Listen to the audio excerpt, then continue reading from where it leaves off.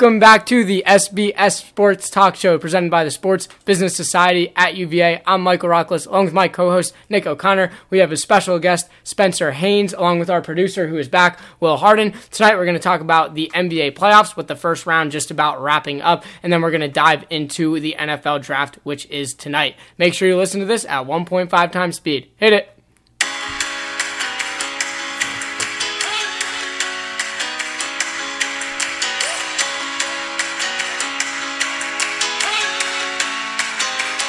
All right, Spencer, it's great to have you back. We thought it would be an ideal time to bring you on as you're a big-time NBA guy, big-time college football guy, so you have some expertise in these fields. So with the first round wrapping up, we know so far that the Pelicans have advanced, the Warriors have advanced, and the Philadelphia 76ers have advanced. Yep. And the other series look relatively predictable with who's going to make it through. All the home teams, except for Utah, looks like they'll beat OKC. Mm-hmm. So what have been your big first impressions of this first round of the NBA playoffs? And then we'll get into looking forward into the second round and beyond. Yeah, I mean, you said it, Mike. Big first impression for me is the Pelicans sweeping the Blazers, especially without Boogie. Boogie goes down and the Pelicans are actually playing better team basketball. Anthony Davis kind of comes off to me as one of these guys who plays better when he has more responsibility on his shoulders. He's definitely stepped up and elevated his game and elevated the game of his teammates around. I mean, Drew Holiday, incredible first round. Mirotic is getting buckets. So it's going to, AD, KD, next round, that's going to be must-see TV. Yeah, so I guess we'll stick with that before we get into some of these other series. So we do know the one matchup we do know that's going to happen is the Pelicans and the Warriors. Being a Warriors aficionado as you are, any chance the Pelicans push them to the brink here? I don't think the Pelicans push them to the brink even without Steph. I do think the Pelicans will be competitive, so the games will be worth watching. They'll be close games. I mean, I'd expect multiple single-digit games, games that will be not decided going into the fourth quarter, which is what you want as a basketball fan, to see those kind of games. I mean, don't be surprised if AD has a big game and carries the Pelicans to a home victory. Yeah, for sure. Especially to Pelicans, at least their star player Anthony Davis is a young guy. It's always nice to see guys like that grow, into their role and into that superstar, and maybe as the years go on, keep pushing further and further into the playoffs. So let's also talk about the other team that we know that has advanced, and that's the Philadelphia 76ers. Nick, we'll go to you. They wrapped up their series with Miami on Tuesday night. What were your thoughts about them? Obviously, they're pretty big favorites going in, but playing well, and they look like at this point they might be the favorite in the East. Yeah, no, I think definitely some concerns in the beginning of the series without Embiid. They're definitely, we're lacking his presence just offensively and defensively. Now that they have him back, now that they're playing well as a team, I think they're just an unstoppable force. I mean, they have so much talent, so many good role players, and I think that's the matchup you're going to see in the Eastern Conference Finals. Is them against Cleveland. I think Cleveland, probably. I think the Raptors most likely can get through the Wizards. Although it's still a close series, and if they do end up playing the Cavaliers, I think that's going to be a very, very close series. Definitely go to 7, at least 6. I just think that the Raptors can create a lot of offensive matchups that are in their favor. DeRozan, Lowry, Serge Ibaka, some of the spots that the Cavs are a little bit weak on. But again, on the offensive floor, the Cavaliers, no one can stop LeBron in my mind. So I think that's the Eastern Conference Finals matchup is them versus the 76ers. Yeah, I mean, one of the matchup we haven't touched upon in the Eastern Conference, the Bucks and the Celtics. Obviously, the Bucks winning those 2 games at home, and the Celtics being able to hold on and win Game 5 to go up 3-2. Any chance either of those teams are able to get through the Sixers? Spencer, you think either of those teams can make it through? Through the Sixers, I think very doubtful. I mean, without Irving or Hayward, you're really going to need a guy, especially as you go further in the playoffs, a guy who can get you a bucket late. As well as Tatum and Brown have played to this point, I'm going to really have to see more out of them, going forward, finishing off the Bucks. And then I just don't think they have enough talent. Boston, and then I don't think Giannis has enough help, really. For Milwaukee. Yeah, I agree. And the other thing with Philly, too, is Embiid obviously came back in Game 3 against the Heat, and they won, the last 3 games that he played. But, he wasn't playing fantastically well. His defensive presence was obviously felt, but a lot of turnovers, a lot of missed shots. So, the guy missed, several weeks up to a month there with that injury. So maybe, as we see him get back into his rhythm, that will make the Sixers even more formidable as we move forward. Yeah, there could be some concerns, though, in the second round, as Boston will have the home court advantage. And the coaching. The coaching, significant coaching advantage. I think Brad Stevens has proven in the past. Spoelstra's good, but he didn't have what did the Celtics have talent better than the Heat, though? That's kind of a big... Spoelstra's a great coach, too, and he tried, and he got him pretty far, but... I think Brad Stevens' system can do a lot with a little in terms of talent level, and that's already been proven. He's proven that last year. Just with not that great of a team, can be able to beat very talented teams. So I think Brad Stevens will at least get a couple games, but I just think Sixers are just more talented. Yeah, so we've talked on it so far. The Cavaliers, LeBron hits the buzzer beater tonight, classic, all-time player move right there, just putting the game away, big-time block, big-time three. So it looks like they just need to win one of the next two games. Game 7 will be at home for them if it gets to that point. Let's project and say it's LeBron and the Cavaliers against the Toronto Raptors. How confident are you that the Cavs, they have some serious struggles, with their ability to even get through the Pacers? How confident are either of you guys that the Cavaliers are going to make it through the Raptors? Yeah, I would change the question. How confident are you in LeBron, right? It's not how confident are you in the Cavs, how confident are you in LeBron. LeBron is the team. We saw, the stats from the other guys today are just not good. LeBron drops, 44 of their 98 tonight. So, he is the team. So it's really going to be, can other guys step up and make shots, which they're definitely going to have to do more of against the Raptors, who have better offensive talent than the Pacers do. Yeah, I think in this series, just the Pacers don't really have anyone to guard LeBron. So I think when he runs into a team that's able to at least contend, him going to the basket and force him to become a jump shooter, hopefully like the Raptors will do in this next series. It's beyond. Hopefully. Yeah, you'd hope that would be their strategy, is to try to prevent him, from getting in the paint. It doesn't seem like the Pacers can do a good job of that. He's basically able to get his shot at will. But if you're able to, force LeBron to become a jump shooter, although he shot the ball really well from 3 this year, you're going to have to rely on those other guys. And those other guys really haven't shown up this series. Just inconsistency from every single game. So, it'll be interesting to see if these other guys who have some talent, like Jeff Green, like Kevin Love, but again, just haven't performed well consistently, can step up. Yeah, you're saying hopefully you want the Cavaliers to lose, which, I understand if you don't like LeBron, but, let's project forward and say if it's a Raptors 76ers Eastern Conference Finals, that's like an NBA TV caliber, Eastern Conference Finals playoff series. I think you gotta imagine as kind of, LeBron has been there so many times, and as not great the rest of the Cavaliers team is, that's the series you want to see, is the up-and-coming Philadelphia 76ers against LeBron James, the king of the Eastern Conference for sure, been there 7 times in a row. You want to see, especially a Philly team, they're definitely going to want their crack at LeBron to dethrone him in the East. That's got to be the series you at least want to see, even if, you might think the Raptors are going to knock them off. Yeah, obviously LeBron's the most captivating player in the league, so, and, you got guys calling Ben Simmons, the Prince coming in. So is this the possibility of a changing of the guard in the East? That's definitely would be a big storyline in that series. But yeah, obviously LeBron's going to, sell more tickets, give better ratings to the networks. Yeah, I'll tell you, the Cavs Sixers is a TNT caliber postseason series, not NBA TV. I think it'll just finally be nice in the Eastern Conference to have a competitive Eastern Conference Finals matchup. I don't think it's been really competitive since the Pacers and the Bulls back in... Pacers and Bulls? Oh, against LeBron. Against LeBron, yeah. But even those teams were never close. No, never that close, but again, at least competitive. I don't think we've really seen it very competitive since then. So it'll just be a little refreshing to... have a good series in the East and, at least test LeBron a little bit to see if he can make it through. Yeah, but, just to push you on that, the reason why this would be a competitive series is more of a lower quality of basketball. At the end of the day, it's when LeBron was winning those series, the 7 in a row that he currently, the current streak he's on, is because his team was legitimately better than the other team. And so the reason why it would be competitive this year isn't because there's been a team that's elevated to what LeBron's prior teams have been. It's because LeBron's team, not because of him, but they've regressed without Kyrie Irving, just with a bunch of role players who haven't been able to step up. So, is that really a product you're more interested in seeing? Like, yes, the games might be closer, but the team that advances is, ultimately going to be worse. Well, I just think it's usually so lopsided. Usually he has two of the other best 5 players in the league. And it's just usually just this matchup that you just know that LeBron and his team is always going to win. But you get better finals out of it. You do. Usually. Although sometimes his teams are just far worse than the Warriors or whoever team he's playing. But, I think in this series, you might be seeing a worse product, but I just think the competitiveness goes a longer way, and I think you're just going to get more viewers out of that. Yeah.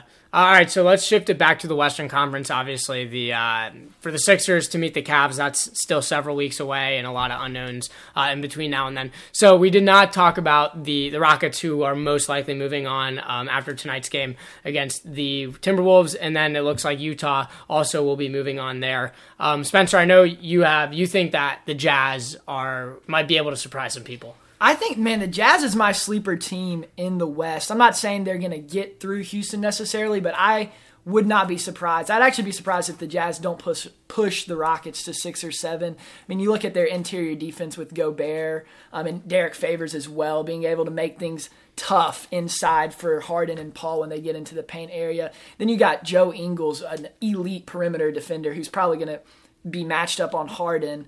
The Jazz best defensive team in the NBA. Can they make perimeter jump shots to keep themselves in the game? Donovan Mitchell has definitely stepped up. Obviously, best postseason as a rookie since Magic. We were talking earlier. If you want to discount Simmons, I guess. But even Mitchell, he's the best player on his team. So. Yep. And then Ingles, too. Second best three-point percentage in the regular season behind J.J. Redick. The Rockets cannot afford to leave him open.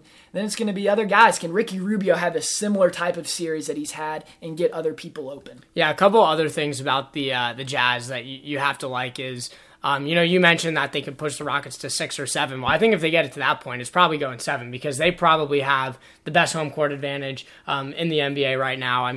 It's Utah's a little bit of altitude factor there, and the fans are really into this team. I think, the Gordon Hayward leaving and then the Donovan Mitchell coming in kind of galvanized them and really got them, really into it. You see Mitt Romney courtside, custom jersey on, pointing 4 fingers at Russ for getting a foul. Like they're into it in Utah, which, they've had some good teams the last 10, 15 years, and they had Boozer and who are some of the other guys on that team? Darren Williams, of course. So so they're back. And then the other thing, Mitchell, who's a rookie, I don't think he was a one and done guy.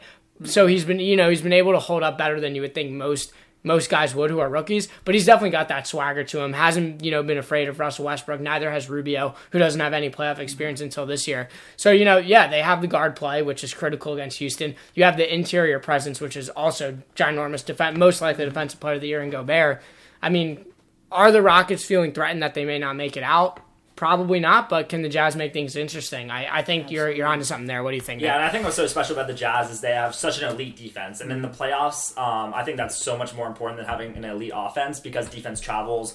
They can play well at home, they can play well away. And I think that's kind of what we're seeing with the Thunder is you have a very, talented offensive team with the Thunder and a very talented defensive team with the Jazz. And the Jazz just have every single game been able to perform consistently well on defense. And that's been proven to test the Thunder, and I think they'll continue to test the Rockets in the second round. Yeah, and we talked about Ricky Rubio, too. Ricky Rubio is a plus defender, and, he's going to be matched up on Chris Paul. And like you said, Nick, the Jazz defense has just taken the Thunder out of all their sets. And if you watch the games, it's a lot of ISO ball late in the clock with Carmelo on the mid-post touches. And Not the hardest team to do that against, but yeah, still. A team with Russell Westbrook, Paul George, and Carmelo Anthony. That's right. No, that's a good team. But they're obviously talented. But if there's any team in these playoffs where you're like, we can force them into ISO ball, it's got to be OKC. They're just not. They're not a team that's running. Like, could the Jazz do what they're doing to the Thunder, against Boston, or against the Warriors? Like, obviously, Boston, a team probably, way less talent than OKC, obviously. But you would have to think that the Jazz are definitely aided by the fact that, maybe it was hard to see initially, similar to the Pelicans against the Blazers. But I think at the end of the day, it was a good matchup for the Jazz, where they're really able to disrupt what an offensive team wants to do, force them into situations they don't want to be in. And then as you see throughout the course of, 4 or 5 games, they're just able to dominate them through and through. Yeah, maybe. Okay. So I think that's ultimately what it comes down to is it is a good matchup for them. And when you start running into a team like D'Antoni, who, maybe there are playoff question marks against him, are they going to be able to disrupt the Rockets the same way that they've been able to disrupt OKC? Yeah, and going back to even, you mentioned making it easy for the Thunder to, take hero ball shots late in the clock.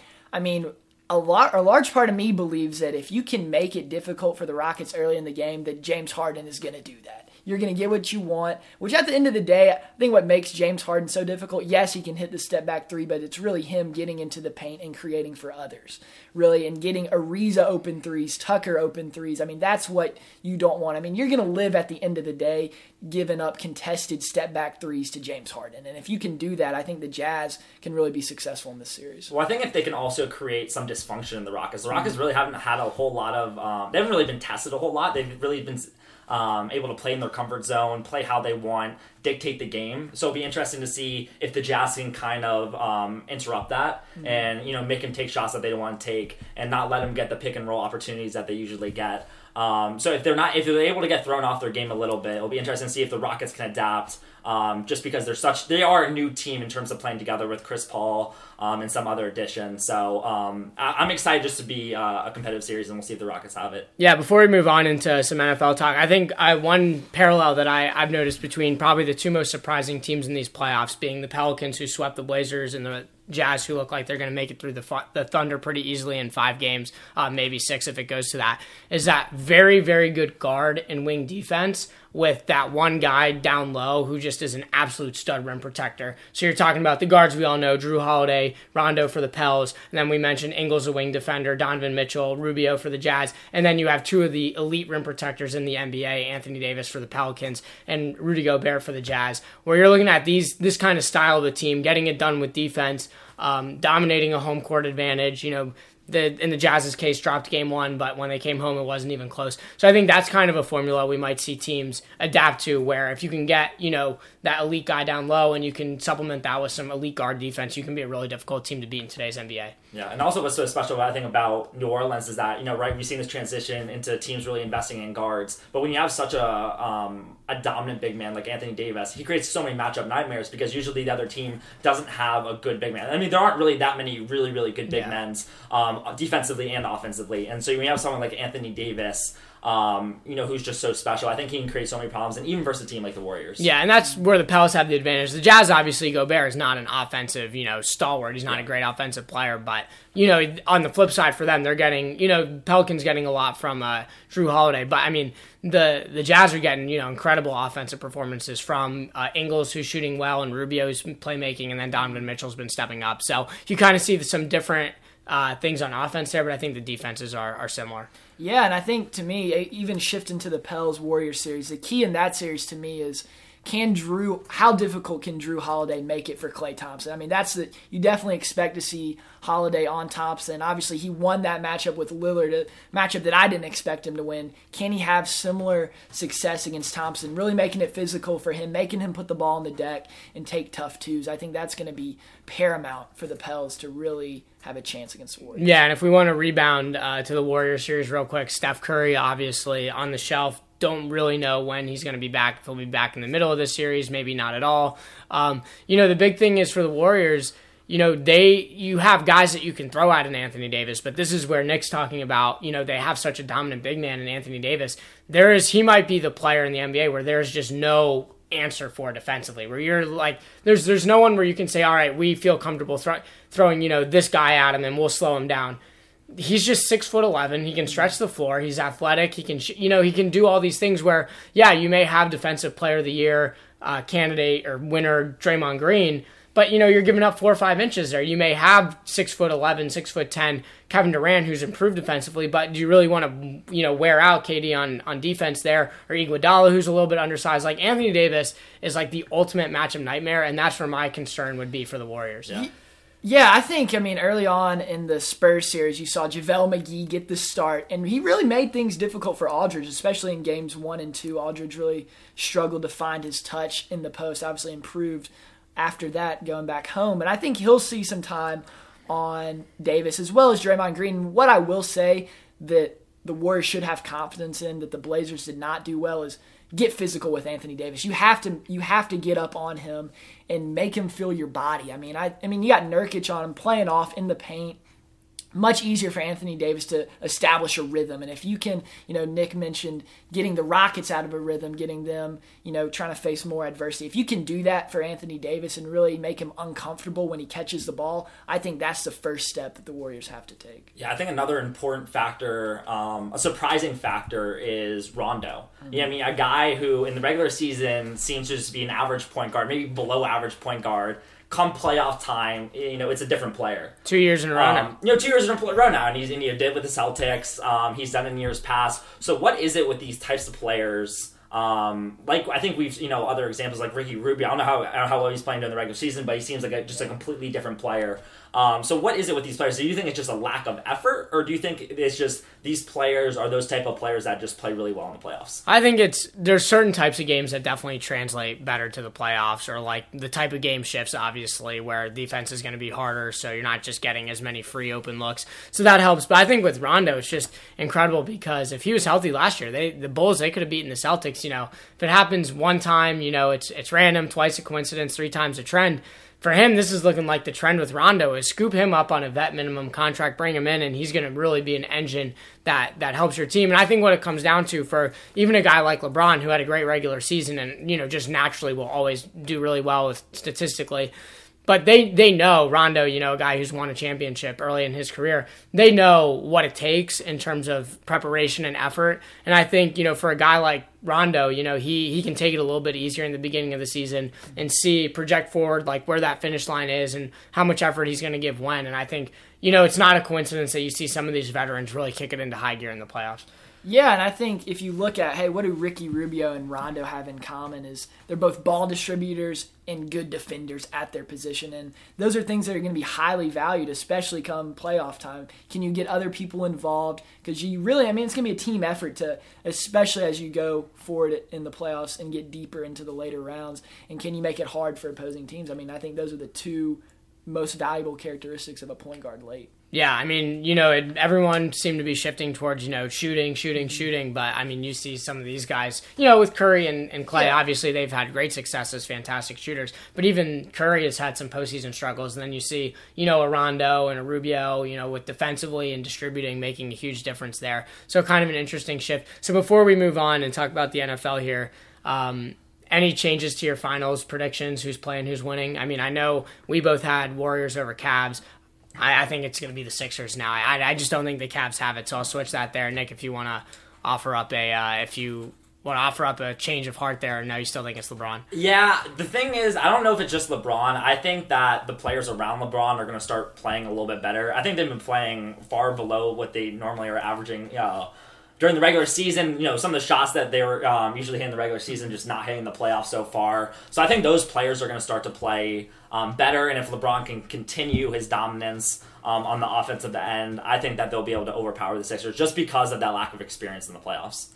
Yeah, I'm gonna trust in the process, man. I had the Sixers going in and kind of seeing, especially when you look at the road that they would have to get to LeBron. The Bucks, Celtics, neither of those teams really worry me at the end of the day for the Sixers to get through. And Nick, you mentioned the Cavs, supporting cast having to step up. I think the Sixers supporting cast outside of Embiid and Simmons, you look at Saric, JJ Redick, and even Ilyasova, they're all making plays, and that gives me confidence that going forward the Sixers can get through the Cavs and make it to the finals. Okay, yeah, no, to me, I think the Sixers right now are just as good of a pick as the Cavs. So, and the way they're playing, I don't know if LeBron's going to be enough to get through.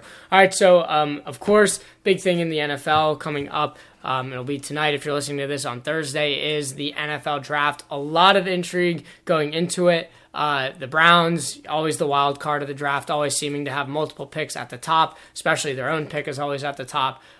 Doesn't seem like they want to take Sam Darnold, which if you've been listening, I'm a big Sam Darnold guy. Seems like the guy who I would put my money on as the guy who's going to be able to help them break through. If they don't do that, a lot of really interesting things happen. Darnold could go to the Giants, which would not be good for, the NFC, which is already stacked conference. At least in my opinion, maybe it'll be a good thing for the NFC. Who knows? But some of the other storylines, just talking about which players, you think are going to have a big impact. Spencer, big college football guy, you're probably more familiar with these players than the average. Is there any guy you think that, is going to go maybe towards the top but can have that really big impact right away? Yeah, I think of a guy who's kind of lost some luster lately. Obviously, being from Alabama, I'm an Alabama fan. But I will say Minkah Fitzpatrick, in the versatility that he brings to a defensive backfield, I think that is going to be very key and crucial for a lot of teams going forward. I mean, you're able to get Minkah with the 10. I mean, even seeing him potentially fall to the Redskins and fall into their lap at 14. I mean, you got a guy who can cover tight ends, receivers, corner, can play the boundary, can play your nickel linebacker. I mean, I think his versatility is to be valued. And I know some teams are questioning, where to put him, but I think he can really line up all over the field and be successful. Yeah, I mean, is there anything else, any storylines, Nick, that you're looking forward to with this draft? Yeah, I'm really curious as to when Saquon Barkley is going to get picked. I've always been the believer that I don't really think you should draft a running back very, very high. I just think that there's an abundance of running backs, and you're not just as likely to find one in the 5th or 6th round, but there's a decent chance that you can find a good running back. And obviously, it's been exemplified last year with Kamara. The Saints benefited a lot from that. But again, I just think that the Giants are in a situation, or whoever's going to end up drafting Saquon, if he's going to draft in those top 4. All those teams need QBs. These QBs seem to be generational QBs, as this is one of the best draft classes in a very long time. Perhaps since like Luck and RG3, or perhaps earlier. So I think this is the round, or this is the draft where you got to invest in QBs. But it'll be interesting to see where he gets picked. Well, in fairness, if he were to go 4th to Cleveland, at that point they are not technically a QB needy team anymore. Right. Even if people have thrown out the idea that they take 2 of the top 4 guys, which they will not do. They would not do if they're sane in any way. But yeah, I think Barkley's an interesting player because we talked about with Spencer, the immediate impact guy. Barkley's going to be the immediate impact player. Maybe that one of the biggest. Is there impacts. Any risk that he's a flop? I don't think so. I mean, do you think it depends on what situation he goes into? He's a running back. I mean, obviously, if there's no offensive line, then it's not going to be on him. But I think there's. Everyone out there who evaluates these guys says he's the best running back prospect, ever, or since Adrian Peterson. Since Adrian Peterson, he's, the highest rated prospect. Yeah, and we've seen guys like Ezekiel Elliott, Leonard Fournette have gone number 4 in back-to-back drafts, kind of the rebirth of the high-drafted running back. Obviously, McCaffrey went in the top 10 last year as well. Maybe 4 is a landing spot for Barkley if the Browns want to take him there if he's available, or if someone wants to trade up for him. I think 4 could be a realistic spot to see a running back go for the 3rd year in a row. But I mean, that is going to be a very interesting question in the draft because if he doesn't go number 2 to the Giants, let's say that the Browns take Allen or Baker Mayfield and the Giants end up with Sam Darnold, the Jets will take a quarterback. At that point, there's a lot of teams that Barkley could go to because he's a guy, quite frankly, outside of, these teams with elite running backs like the Rams and the Cowboys and, the Cardinals, the Steelers, the guys that are really elite and set in their spot. He's a guy that can come into any team and make a huge difference just because you don't need a 3-down back. So you can add him to your backfield and you can, make him a 3-down back. You can make him, just mix him in however you want, and he's going to be an awesome player. Yeah, I think one thing for me, and, I was talking about this with Minkah Fitzpatrick, is, the versatility that Barkley brings to your team. Catching passes out of the backfield, even lining up in the slot. I think that's what really made Kamara such a success this year is, being able to create mismatches with linebackers. And, Barkley's going to be able to exploit those matchups as well. Yeah, and I think, when you do have a running back of this caliber, like we saw with Leonard Fournette last year, a guy that can go in and just make a big, big impact. The thing I think you have to evaluate in this draft is, who's going to have in the next 5-6 years, who's going to have the biggest potential impact for my team? Is it going to be a running back with Saquon Barkley, or is it going to be a QB? Is it going to be, perhaps a defensive player? And in your minds, can a running back really make up that difference like these other guys can? It's interesting. I would say, you go back to the Cowboys 2 years ago when Ezekiel Elliott was a rookie. I think, Dak Prescott also came in as a rookie and played well, but you'd have to give a ton of credit to what Zeke was able to bring to that offense. Obviously, a good offensive line. The best offensive line. But it's improved every year that a good running back who just. But when Zeke was out, when Zeke was out this year, they were way worse. They couldn't score when he was suspended, and they were going into his suspension, they were hot. They had blown out, a couple teams. They had beaten the Chiefs at home, to get back into the thick of things. He goes out, they scored like one touchdown over a 3-week period. So you see a guy like that just completely can change the dynamic of your offense. I think, and if you do get that generational guy, which, the Cowboys, they weren't going to pass up what they considered a Hall of Fame talent in Ezekiel Elliott when they were picking fourth. Usually don't pick that high. If that's what you think you're getting, and a running back's probably the most sure position to draft. I mean, it's not the worst pick you can have. I mean, the thing that you have to like about Barkley is just his high floor, and you know that you're going to get production out of him. But Nick, to your point, I mean, if you really like a quarterback and that you think he can be that guy who can lead you to the Super Bowl, I mean, you got to take the quarterback over the running back. I would agree with you there. Yeah, and I mean, that's for sure. And we see a team that's very likely to try their best to give the house, for a quarterback is the Buffalo Bills, sitting there at pick number 12, and I think they also have pick number 22. They're going to try and move up and get a quarterback, and, obviously, they're the last thing on their mind is getting a high-impact running back first, in the first round, but the amount of draft capital that it's going to cost them to move up to get that quarterback, we've seen teams do it. The Rams did it with Goff, the Eagles did it with Carson Wentz, and it's paid off even in the short term for some of those teams. But if you go up and get that quarterback, even if you think he's that guy, if you're not putting a good team around him initially, you could really, struggle and have him struggle in his development. Then, of course, if it's not the guy, then you're really setting yourself back too. Yeah, I think if we're going to examine the Bills' case, I think that they've put themselves in a decent position to where if they want to move up, they're not going to bring in a rookie quarterback and say, hey, here's the keys to the car, and you're starting from day one. They went in and get A.J. McCarron in free agency. I'm not saying A.J. McCarron is going to be a franchise quarterback there, but he is definitely somebody who can be a transitional period quarterback as they prepare for the next guy to come in. Yeah, but, the big thing is for them is, we're talking about how much of an impact a guy's going to have. And, if you go up and get that guy, even if you can ease him in, if he's not that guy, if he's Ryan Tannehill or worse, someone who's not going to elevate you to the next level, to the playoffs, winning playoff games, and you've traded all that draft capital to an already not strong roster, like that can be detrimental too. As much as you want to take that quarterback who has the potential to make you consistently good, it can really be a detriment to the future of your franchise too. But that's no new question. Right. Again, right. I mean, that's always going to be the question. Right. I mean, so, if he pans out, you made obviously the right decision. I mean, but the thing is, would a team, consider like the Broncos, like they have Case Keenum, but do we want to, bolster, our roster with another guy, or do we want to, take a risk on a quarterback at 5? I mean, that they wouldn't have to spend the draft capital, but, it's just kind of that interesting dilemma there. Obviously, if you like the guy at quarterback, you're going to take him because that helps you. But speaking of quarterbacks and teams that need them, a really interesting team that's always interesting and popular is the New England Patriots, sitting there with 2 first-round picks, 23 and 31. Obviously, there's been rumored, rumblings of the organization that things aren't going so swimmingly right now. Brady, obviously, into his 40s, still playing at an elite level. But do you see the Patriots as a team that might want to move up or just take a quarterback? Yeah, I mean, I think they're in a delicate situation. I think Tom Brady, right, getting to that old age, you're not quite sure when that year of regression is going to happen. I think, any year you have to be expecting that. I think Bill Belichick is going to be at that forefront of wanting to get another quarterback. It'll be interesting to see, who he takes. I guess in those spots, in those ranges, maybe Lamar Jackson. Or they can trade up to get Or they Lamar. can trade up. If there's a team that can benefit from trading down, which team is that?